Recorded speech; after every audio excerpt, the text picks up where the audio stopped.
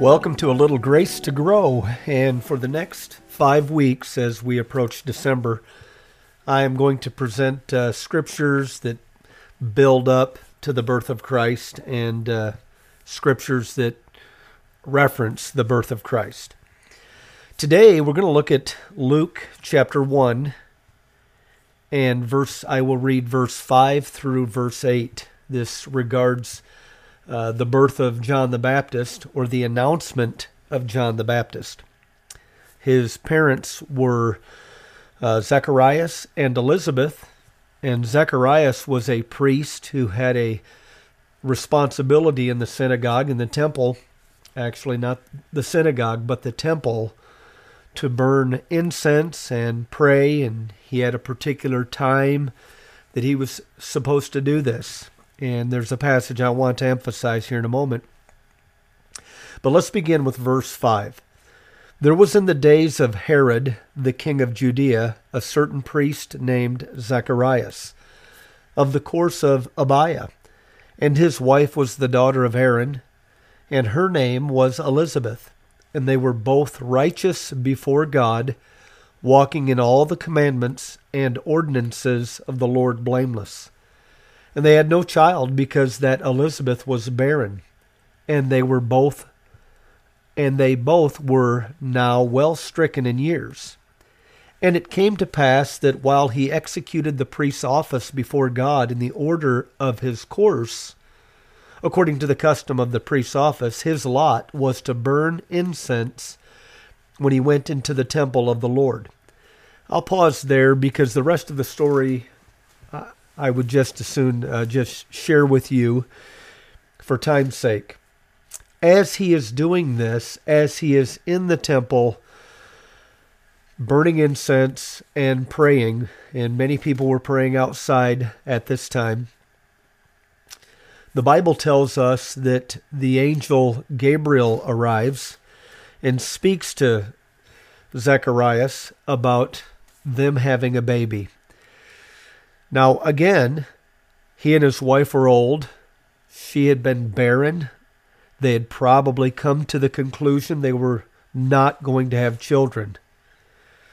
This does not mean they didn't have a desire, but they had probably accepted the fact they were beyond childbearing age now, and this would be their lot in life. The first thing I want to point out is this didn't make him bitter. We don't see Zacharias or Elizabeth as bitter people because they were unable to have children. As a matter of fact, they were serving the Lord.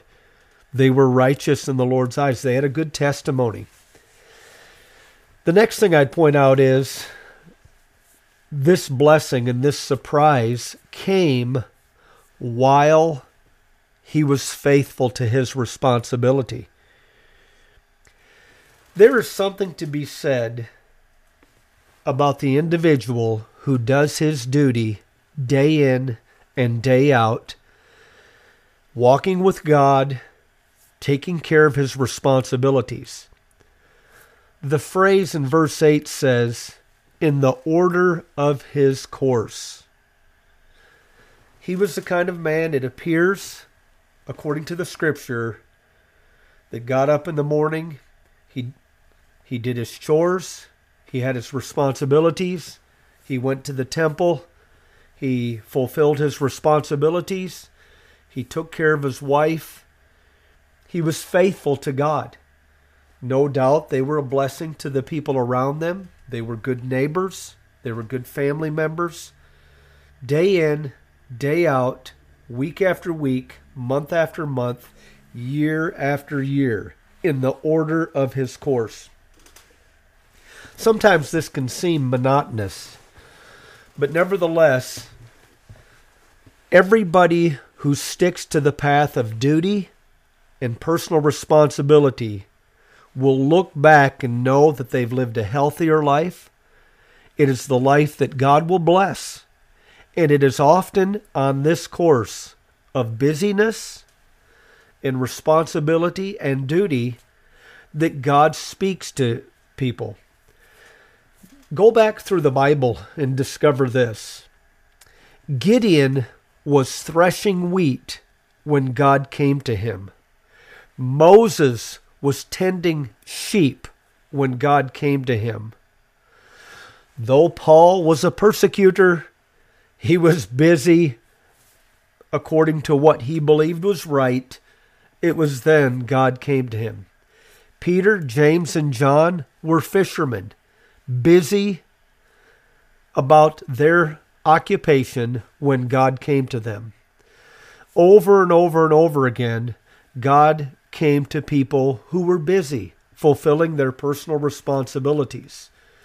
God has never used a lazy man for his glory. I'm not saying a lazy man cannot get saved, but a lazy man has never brought God glory, nor has he received much light for his path other than the revealed will of God. When you and I determine in our heart to take upon our daily responsibilities as given to us from God, and we fulfill them, and we, with a thankful heart, realizing we have much to be thankful for. Outside of salvation, everything is icing on the cake. If he's given you the health to work, to care for others, thank the Lord for that. To write a letter, to say a prayer, to read a book. I am telling you, you have much to be thankful for. Bill Walsh, I may have shared this in a previous podcast, so forgive me if you hear it again. It's still fresh on my mind. Bill Walsh was the coach of the 49ers in the 80s. When he took the team, they were at the bottom of the NFL when it come to win-loss column. He took the team and he established a character of quality, duty, responsibility toward integrity. And he implemented that, and he released men who were not interested in that direction. Along with that, he put together a system, a game plan that would win.